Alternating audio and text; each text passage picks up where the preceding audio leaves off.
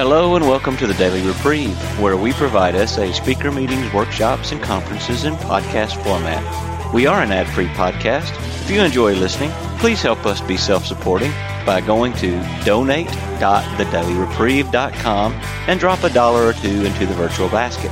Please consider donating monthly by clicking the Donate Monthly button. However, one-time donations are always welcome. Just click the Donate Now button. Now, without further ado, this episode of the Daily Reprieve.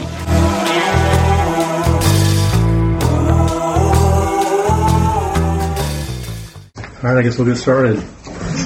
All right, welcome. My name is Robinson. I'm a recovering sexaholic. Robinson. And welcome to the panel on Living with My Weakness. I'll be the moderator of this panel. In the spirit of the fifth tradition to carry the SA message, this session will be recorded. The recorder will not be turned off during the session. If you do not wish to be recorded, you may participate by listening. Please do not tamper with the recording equipment. And we'll begin the meeting with a few moments of silence, followed by the Serenity Prayer.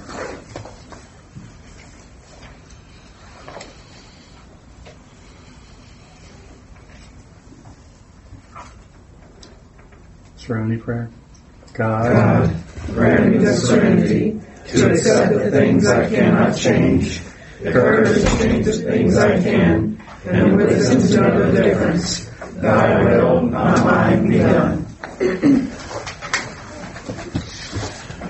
All right. Will someone please read the essay purpose from page 201 of the White Book?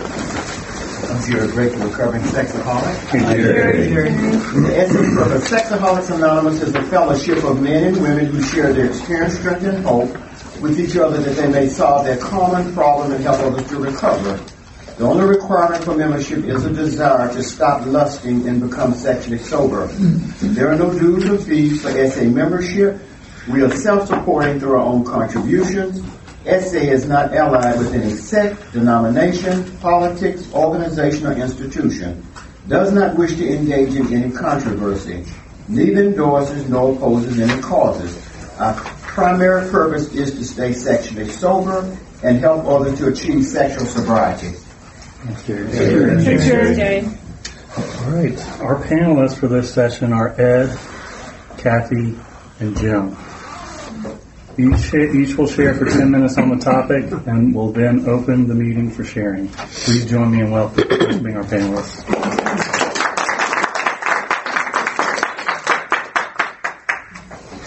Hi, I'm Kathy. I'm a sexaholic. Kathy. My sobriety date is June 5th of 2005.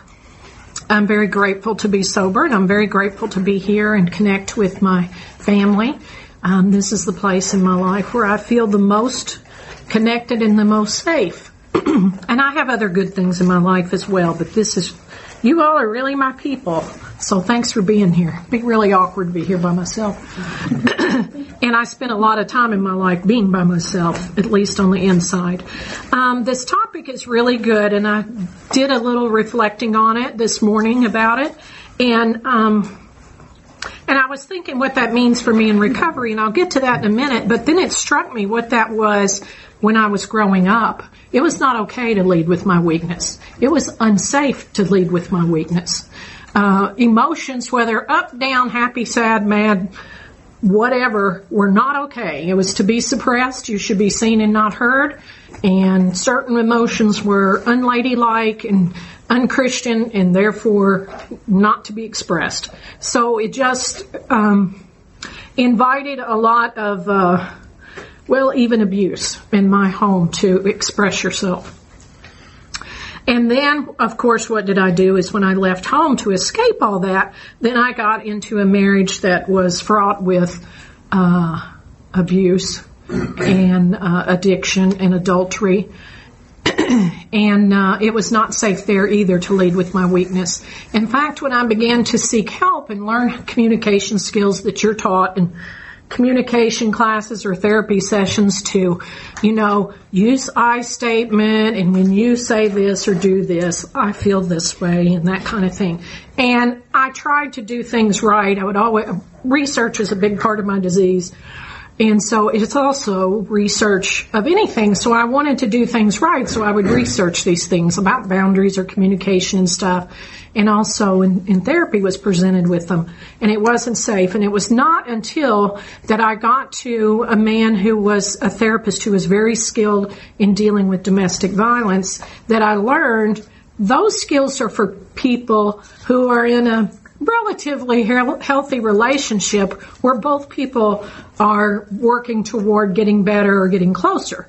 And what happens when I was with an abuser using those tools, I revealed my weaknesses, and that's what he went for. So wherever I expressed I was insecure or that sort of thing, that became a tool in his hands to be abusive. So it was really good reflection to see how that pattern in my life, I learned not to lead with my weakness in an attempt to be safe. So then I come into recovery, and to me, recovery feels like, it especially felt that way now, and it still does to some extent, that everything is inside out, upside down, and backwards compared to the normal world, whatever that is. And so I've had to learn to lead with my weakness, and it's been very opportunity to grow, and it feels kind of ironic. A lot of the things I naturally had as a child, then I was told were not okay, I suppressed or changed or went away from, and now I'm relearning that to learn how to be not childish but childlike and to lead with my weakness. And one of those I'll do right now is anytime I'm asked to sponsor someone, to speak, or whatever, my brain goes straight to the problem. Inadequate, unworthy, alone, and afraid. And if I do participate and try to do any service work or let you know about me, then I will be rejected. And God helps me to work through that. Of course, my sponsor and also people in the fellowship, and I've learned that it is okay here to lead with my weakness. And I'm also growing to a point that most of the time, if it's not okay, I'm still okay because I don't really care. So it's a growth thing. And I do want to tell one humorous example of this that actually happened in Atlanta. A few years ago, my husband and I were asked to speak in a breakout session in Atlanta, and it was going to be on the topic of marriage and relationship and communication. And so, for whatever reason, it's just like a 7-hour drive from where we live to here. And so I don't remember what occurred, but there was this conflict that was kind of really big. And so on the drive down here, we did not speak for 7 hours. And if you know me at all, that's pretty unbelievable. And there was a lot going on here, but I wasn't wanting to have to look at steps 8 and 9 later on in relationship to my husband, so I decided to keep all that on the inside. So basically we got here and we go to the room. So we made up in the hall outside the door because it was going to be really hard to be like the two of us on a panel if we're not speaking to each other. So basically what I did for that, we made up outside the door, and when we came in, and that's how we opened the session, I was like, so you've asked us to share on this topic, and we do have some experience, strength, and hope. But I do want to let you know that we just traveling down here did not speak to each other in the car for 7 hours. So, and that helped people to laugh and relax and I guess see us as human, and we were able to connect. And then that reconnected us. Today I don't remember what the conflict was about that would lead me to not speak to someone for 7 hours, which is nigh on impossible for me. So those are some thoughts that have come to my mind. And I'm just going to turn it over to somebody else on the panel and maybe share later or after the session. Thank you. Thank you. Thank you, Kathy. I'm Jim, sexaholic. I want to read to you what we're supposed to do up here, and then I'm going to do what I'm going to do. So the topic of this is leading with your weakness. No one wants to lead with their weakness, but that is exactly what step 5 and 6 require of us as a way of clearing our wreckage of the past and keeping our side of the street clean. This topic explores the necessity of admitting our wrongs honestly and openly, which will free us of the bondage of guilt.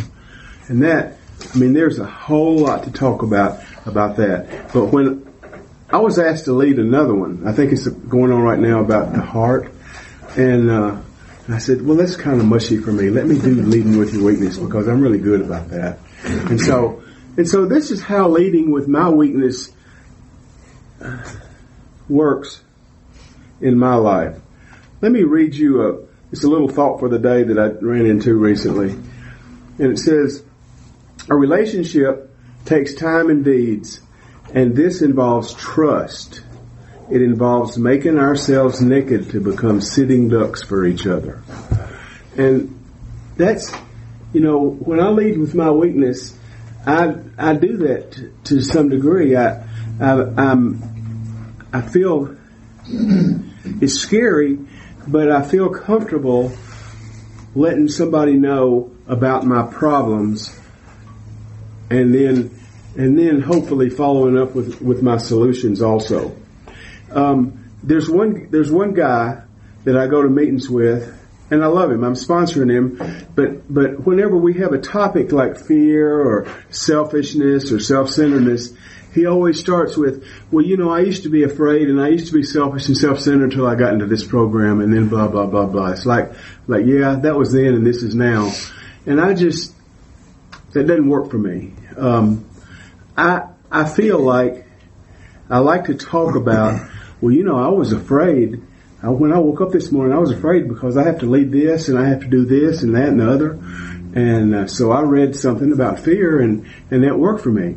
And I just would rather share my struggles at a meeting and my solutions. Now, I don't think good meetings are just whining about your problems if you don't have something good to say.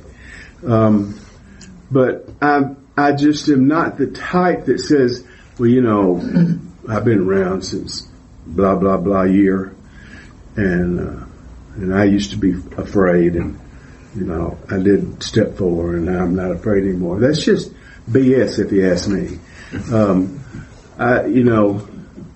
It's not, I say this a lot, it's not the hardest thing for me to do today to not act out. I've got some history of not acting out, and that comes pretty easy, actually. But what I call bumping into people, saying the wrong thing at the wrong time, or doing this and doing that, or getting my feelings hurt, or hurting somebody else's feelings, I do that almost every day. And I have to talk about that and keep talking about that. I mean, that's why I come here. That's why I'm here. I know our primary purpose is to stop lusting and help other sexaholics to stop lusting. That's my primary purpose too. But if that's all there was to this program is stop lusting and stop acting out, that's not enough for me. I got to have a program of living, and I've got to be able to lead with my problems, or let you know, man, I'm a flawed individual, and I have to do this, and I have to do that step, and I have to talk to my sponsor, and I have to pray, and I have to go to meetings and conventions and marathons and sponsor people. I have to do all that stuff to keep me from bumping into people so much. Thank God for the 10th step. Thank you. Thanks, Jim. Hey, I'm Ed. I'm a sexaholic. Powerlessness. Leading with your weakness. Good topic. I so appreciate what was shared. I also appreciate the topic of our families of origin and what happened then. My acting out and my lust has always been same sex. And in your good old Southern home, you don't talk about that. I'm sorry. I'm 55. I was born in 1964. It wasn't done. When I was 13, I rolled the dice, and I talked about it with my family, and I tried to tell them. And things went fine, so I said I'd really like some help for this, which meant taking it outside the house. And that's when things really went downhill fast. And then I just kind of said, note to self, we're never going to talk about this again. There were other things that I concealed as well. I was incredibly angry at people, and I was incredibly scared of things too. But there really was no sense in talking about that because, I don't know, the idea of talking about it didn't even come to mind because, we do what is modeled to us. And if being honest and open about our feelings isn't modeled, we don't do it. I later learned in life that, both of my parents came from really sick families, especially my mother. My mother had been horribly abused as a child. And she was just doing what came naturally to her. So my sister and I just kind of muddled through. I'm going to fast forward to getting in the program. I got into the program when I was 32. And I had all this same-sex stuff going on. And that, to me, was the big, dark thing in my life. And I remember the first S meeting I went to was an SLAA meeting, and I met a guy there, and he said, Ed, you need to go to SA. They're Nazis, but you'll get sober. And I thought, well, gosh, that's comforting, isn't it? So I made up my mind I would go to SA, and I walked into the room, and I realized that these were mostly men, and the great majority of them are here to save their marriages. You are in the minority. You are same-sex. But by the sheer divine grace of God, I rolled the dice, and I just told people when I went into the meeting, my stuff is same-sex. Now, here's what I was expecting. I was expecting people to politely nod and then just kind of move on their way. And as I joke with my buds at my home meeting about, as soon as I was out the door, they would just take out the Lysol can and squirt my chair down, and then we're all good again. Secretly, we can all play nice. We can all just kind of play nice and then leave. But I wanted that out there because I didn't want any mistake about who I was and why I was there. That's not what I got, though. What I got was people opening up to me, sharing with me, and holy cow, caring about me. And that was kind of a watershed thing with me. You mean I can talk about the nastiest things of my life, the darkest things of my life, and you'll still accept me? And that was huge. That was huge. So I held on to that. I'm going to fast forward again. Life in recovery is very different. Life in recovery is much more fulfilling, but I am not perfect. And I still have same-sex issues. I still get incredibly fearful. I still get incredibly angry. I appreciate someone sharing the fact that I'm not cured of anything. After you do the fourth step, you just get cured. No, I haven't had that experience either. And I still struggle. I struggle with things. Nothing is, there's no rose-strewn path at this point. But what there is a peace with the fact that it's not rose-strewn. It doesn't have to be rose-strewn. I'm just another human being. The earth people out there that aren't addicted struggle with things. Why should I have it any better than they do? My sponsor, I want to talk a little bit about my sponsor. It's so funny because he and I were so polar opposites from our outer people, who we were. And yet when he connected with me and we would talk, he would always lead with his weakness and say, well, here's what's going on with me. Here's how I'm struggling. This and this and this and this and this. And I learned about his ongoing struggles. And yet this guy had been sober, holy cow, since, they got off the Mayflower and got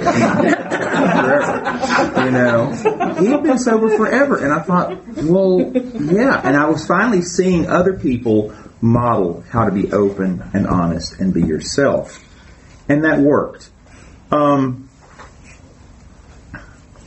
I think in time I modeled it more and more as I went on. We still have this thing embedded in our hands that we're supposed to take care of things. We're supposed to solve this, especially in our culture. You're supposed to solve your own problems. Well, I can't.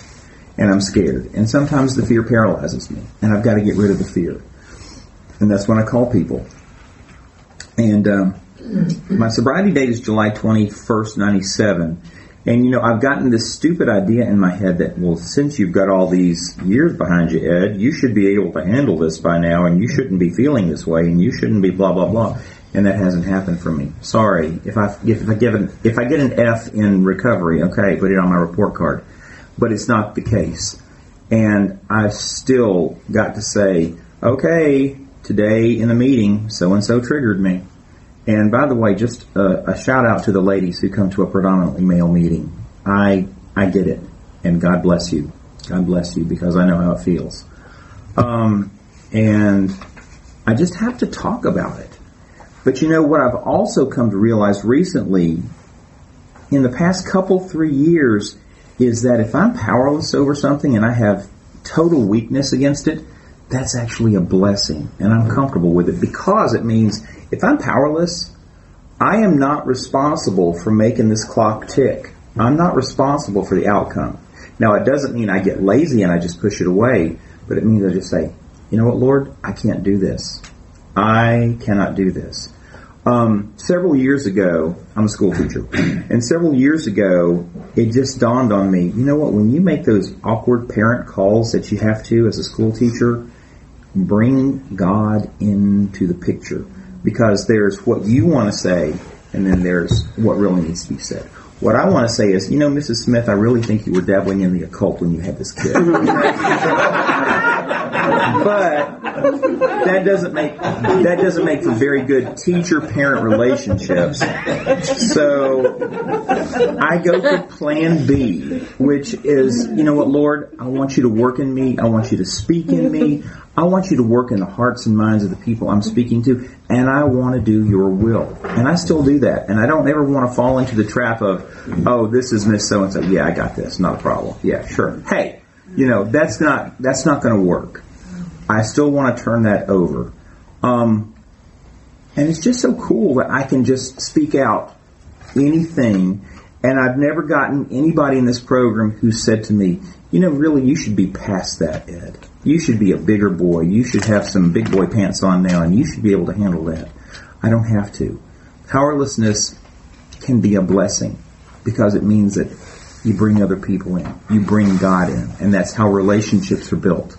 And that's how we make peace with our humanity. At least it's a big part of how I make peace with mine. So, thanks. Thanks.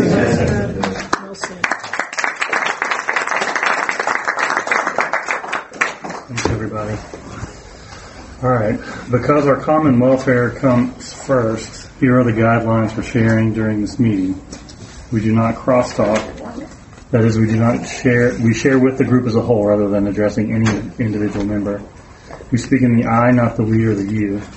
We leave our other identities at the door, including politics, religion, therapies, treatment centers, occupations, and other 12-step issues. We speak about and from the SA point of view. Our meetings focus on solutions to our SA approach to recovery.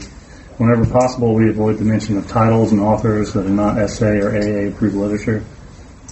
In participation, we avoid topics that can lead to dissension or distraction. We also avoid profanity, sexual descriptions, or sexually abusive language. In sharing, if the speaker brings up a controversial topic or deviates from our guidelines, the moderator will interrupt the speaker and ask them to honor our request. Please note that your shares will be recorded. In sharing, we encourage you to focus on the topic of the meeting. This is not a check-in meeting. If you need to check in, please find a temporary sponsor, someone with a purple stripe on their name tag, after the meeting with whom you can share. We ask those who wish to share to please come up and sit in the chairs next to the microphone in the queue. As one person moves to the sharing chair, the others just move over and another person takes the empty chair. So that as many members as possible have a chance to share, please limit your sharing to a maximum of 2 minutes or less. A stop sign will remind you when you have reached 2 minutes. Please speak into the microphone so that those who listen to the recording can follow the discussion. The meeting is now open for sharing.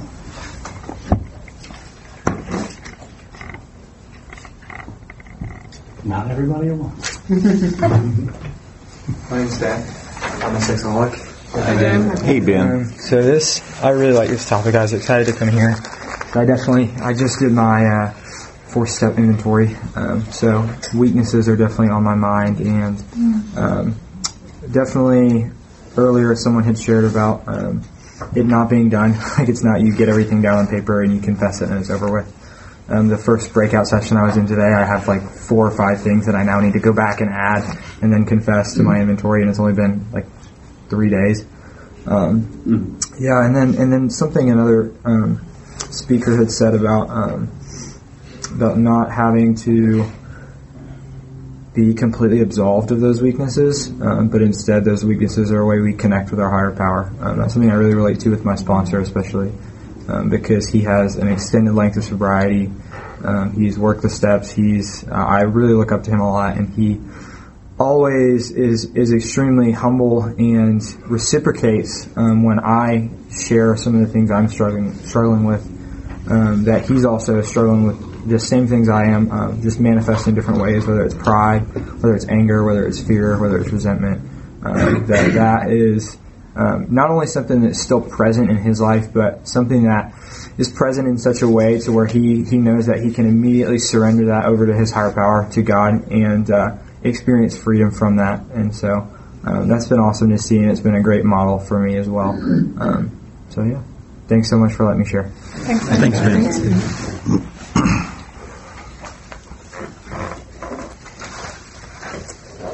Hi, I'm Alina, and I'm a sexaholic. Hi. I think the first time I'd heard the phrase "leading with your weakness" was actually after I'd already done it, because I was asked to share spiritually at church on a topic that wasn't addiction related, and I felt inclined through prayer to share just the fact that at times I was struggling and was not spiritually holding the standards that I wanted to live at church. And I was like, no, I'm not supposed to do this. But I really felt directed to share, and my sponsor wasn't able to get back with me before I had to do it. Didn't feel that inspiration until like the night before. So by the time I called to ask, there wasn't enough time to get the feedback. But what I found was, because I did listen to my higher power's direction, it was something I was directed to do. And at the time I thought, well, maybe someone else needs to hear this experience so that they'll know it's worth the effort to get back in good spiritual standing. And I don't know if that ever happened. This was like 3 or 4 years ago. But what I do know is that I felt better, that the Lord knew that I needed to share with my congregation in a way that I felt like I was hiding. I felt like I had hid my addiction, and had to hide my recovery. And it was a way of sharing that I needed, in a way, it was a little bit like a fifth step in a very generic way, but it really let me learn. And so then when I was sharing the experience with my sponsor, she said, I guess you needed to lead with your weakness. And I was like, oh, that's what I was doing, but when I realized I was doing it for someone else, and it let the Lord work on me, and when I was willing to try to help someone else, and that's been my experience with leading my weakness. Thank you for letting me share. Thanks, Alina.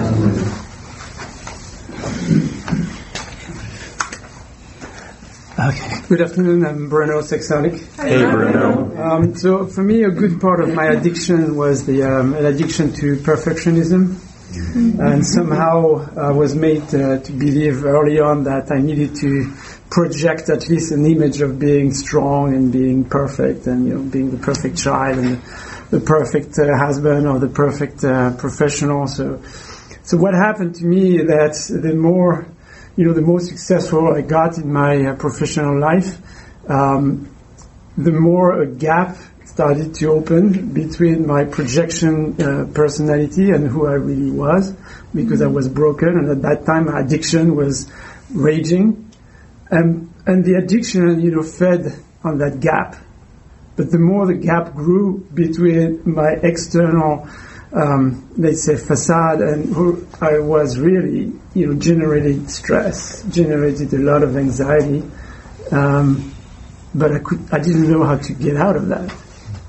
And the only way to get out of that was to get deeper into my addiction, because I had to get away, or to try to find a way to help that stress. And it's only when I started to get into the program, the recovery, and I had that help from you guys and from my higher power that I made a conscious decision to lead by my weaknesses and to admit that I was not perfect. But it was scary. It was really scary. It's only little by little that it was not a big gathering and say, hey guys, here's who I am really. It was just small things, and little by little I was a little bit more comfortable to show the aspect of me that was not perfect. And I would say a good part of my recovery was to admit and to accept my brokenness. That's what I found, my higher power and you guys to help me through that process, but it was the main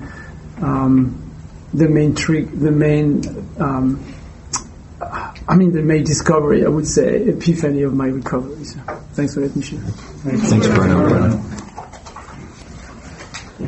Hey, I'm Sarah, sexaholic. Hey, Sarah. I wanted to share just quickly an experience.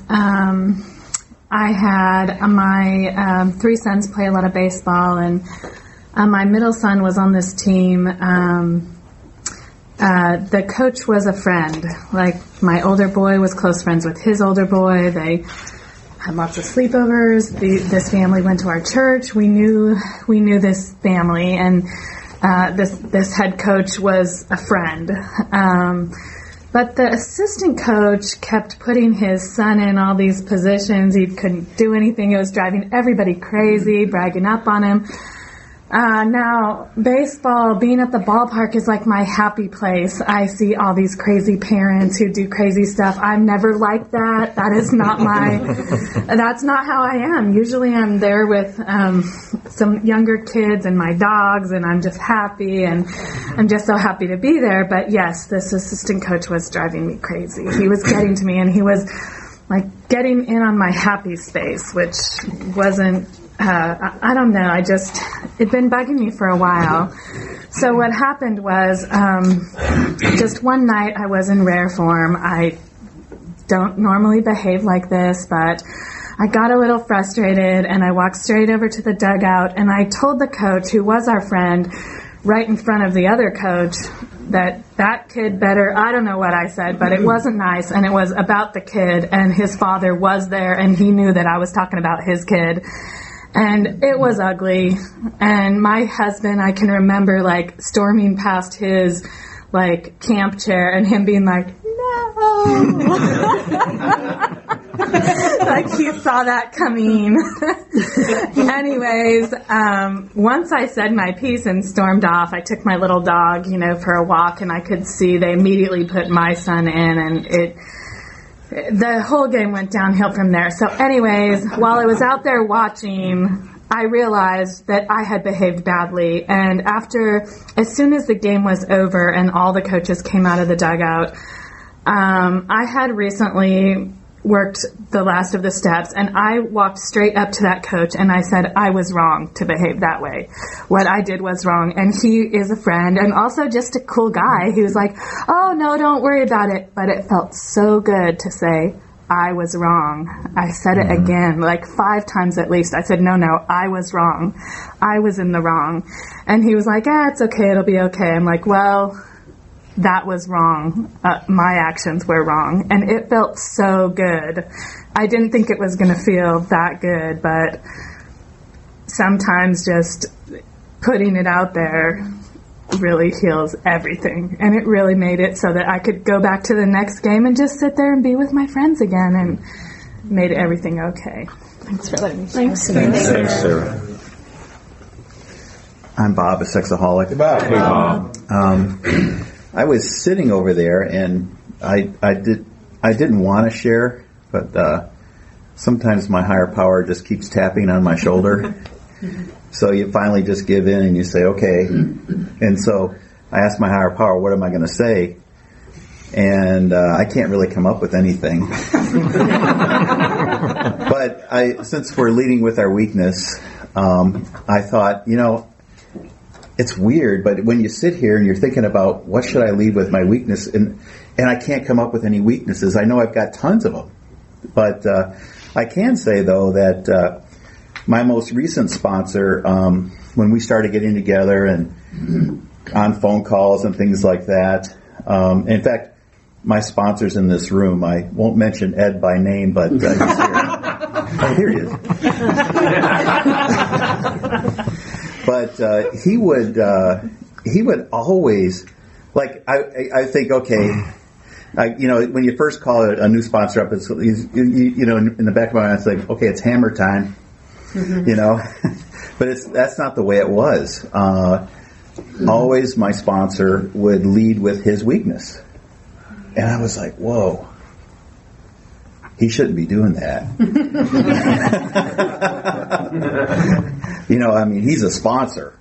And so now that I have two sponsees and I talk to them, whenever we start the phone call, I keep thinking, okay, at some point during this conversation, I need to talk about my weakness, lead with my weakness, or talk about a weakness that I have, or talk about a challenge that I have, because they're willing to talk about their challenges and their weaknesses.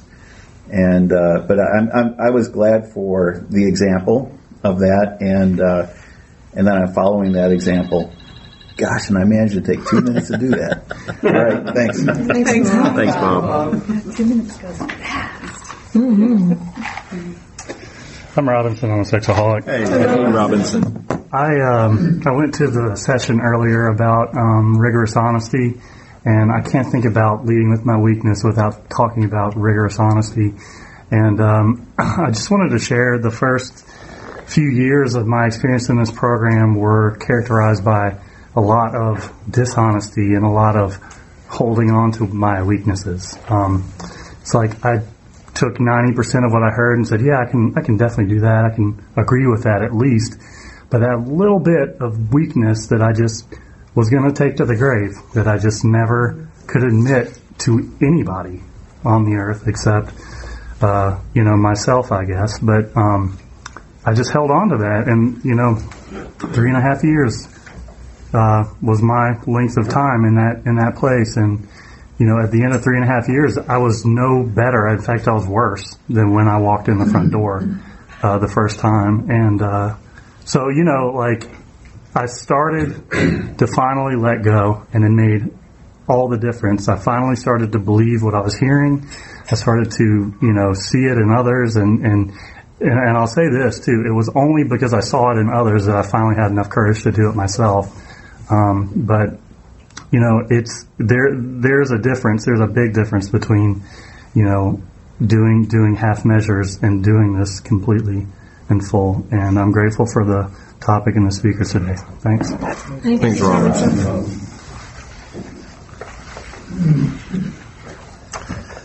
Hi, I'm Frank, sexaholic. Hey, Frank. This topic is interesting to me because for me, weakness has always been something. The thing I hate about weakness is it's got such a negative connotation. Mm-hmm. Oh, let's talk about our weaknesses. I mean, it's kind of like let's tear ourselves down. And for me, it's always been a question of, do I really want to admit that I have weaknesses? Shouldn't I be building up my strengths? Isn't that what's going to get me through?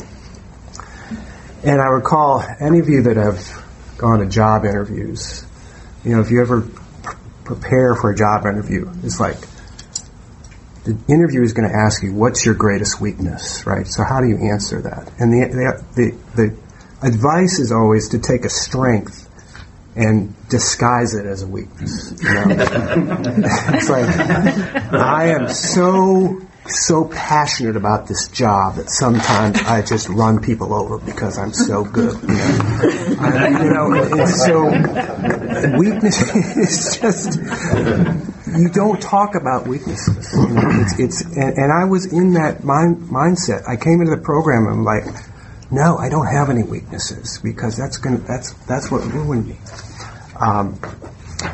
So I just remember going over the steps the first time, and the first step is we admitted we were powerless over lust, that our lives had become unmanageable. And that's like, wait a minute, no. I can't do this. I can't admit this. But I got through that. And once I could finally admit, yes, I have weaknesses. Yes, my weaknesses contributed to the mess that my life was in. And it's okay, it's not, I don't have to try to disguise it. I can admit it. Boy, those 2 minutes go fast. I guess that's all I got. Thanks. Thanks, Frank. I'm Tim. I'm a sexaholic. Tim. Such an awesome topic and great shares. I've learned over time that when I don't understand something or something is a paradox, usually God's involved. And this is one of those paradoxes for me, that when I lead with my weakness, somehow that allows me to have strength. And even the first thing that we say or that I say at a meeting is that I'm a sexaholic. Right? And that's me leading with a weakness to recognize that I have a disease that I can't fix. And so, but by saying I'm a sexaholic and admitting I'm a sexaholic, I get the strength to overcome it. And that's a paradox. I will never understand that. I'll never understand that concept. So for me, that's God. But at the same time, it's also really great to see it happen. And for me, specifically, the hardest time for me to admit my weaknesses is to my spouse. Because I just don't want to do it. I don't want to admit that I made mistakes. I don't want to admit that I'm selfish to my wife because I want her to think great things about me. And when I admit that I'm wrong or admit that I'm selfish or self-centered, then I'm scared that she's gonna think less of me. The same with my boss. I hate to admit weaknesses. Anybody that I feel like has any level of ability to define who I am, I struggle with that. But again, for me, that's where God comes in, because to the extent that I can admit that, I also kind of break that, a little bit of that power that I give them to say, you're going to, how you think about me defines who I am. And by admitting my weaknesses and admitting those things, I let God start to define who I am. So it's a great topic. Thank you for your shares. And I nailed it. Thanks, Tim. Thanks, Tim.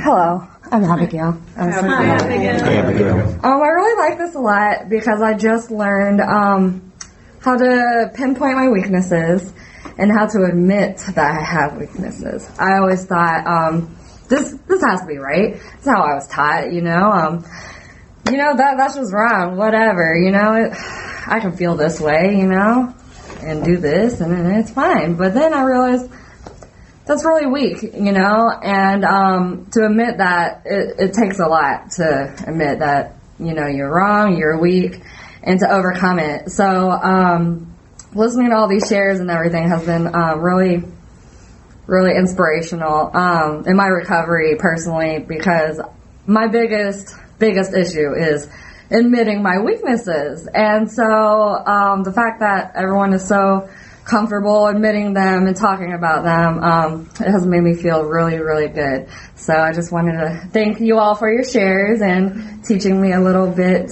along my way. So thanks. Thanks, Abigail. Thanks. I'm John. I'm a sexaholic. Hey, John. My biggest weaknesses are pride and fear. And those are the things that make me not want to share about my weaknesses. And so it's like Paradox City, which Tim mentioned. And that's what I find to be the case, is that it's all of life is wrapped up in paradoxes. All truth is wrapped up in these paradoxes, that to overcome my fear, I have to be brave enough to be weak. I mean, that's what it takes. And if I will be brave enough to be weak, then strength is given to me from above.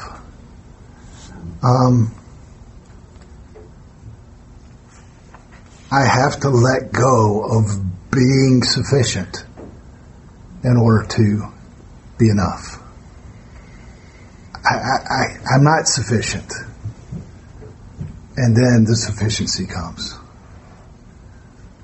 You know, I can't make this marathon come together today. So I had to give it up. And it came together. Right? The convention next year, you know, I'm involved with that too. I can't make that come together. But God will do it if I let it go. And it's amazing. Right? It's amazing. Just do that little next right thing, which a lot of times is just being willing to be weak. Thanks for letting me share. Thanks, John. I think everyone's starting to fall asleep. Hi, I'm Lou, sexaholic. I think what came to mind for me is leading, when it comes to leading with our weaknesses, is being at least my story, being raised in church. We're supposed to be seen a certain way. And so my family was on the leadership team at my church, and so for us to be admitting that we have a weakness, it's just like, that's for me the hard part. Is we're like idealized as these people that are supposed to be examples, and so to admit that you have a weakness is like, that's the tension that I think showing ourselves as just as flawed as anybody else. So I think that's the hard part. So just kind of what I'm going through is being vulnerable, and will others accept me just what I am, even though I'm not supposed to be. So thank you for sharing. Letting me share. Thank you. Well, that's all the time we have. Thank you for participating. Please join me in thanking our panel.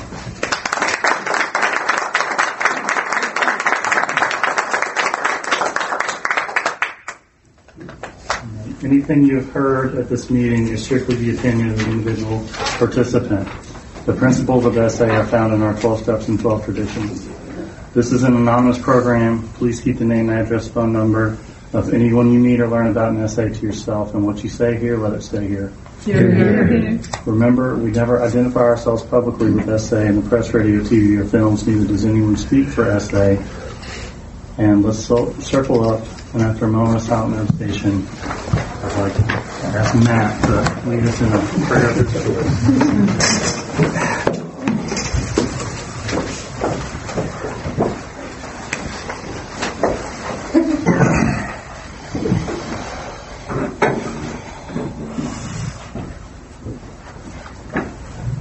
take a moment, silence for those inside and outside these rooms that are still suffering. I'll follow with this reading prayer.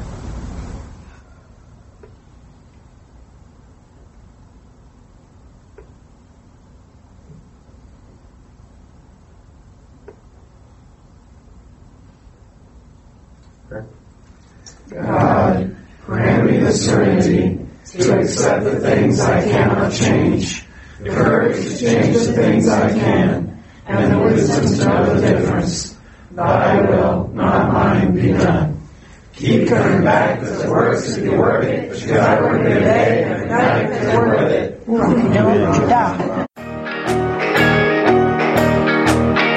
I would like to thank you for listening to this episode of the Daily Reprieve, the best source for experience, strength, and hope for SA members.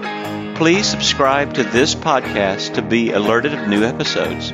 Please show your support by donating to the Daily Reprieve by going to donate.thedailyreprieve.com and choosing either monthly donations or a one-time donation by clicking Donate Now. Thank you for listening, and stay tuned for the next episode of The Daily Reprieve.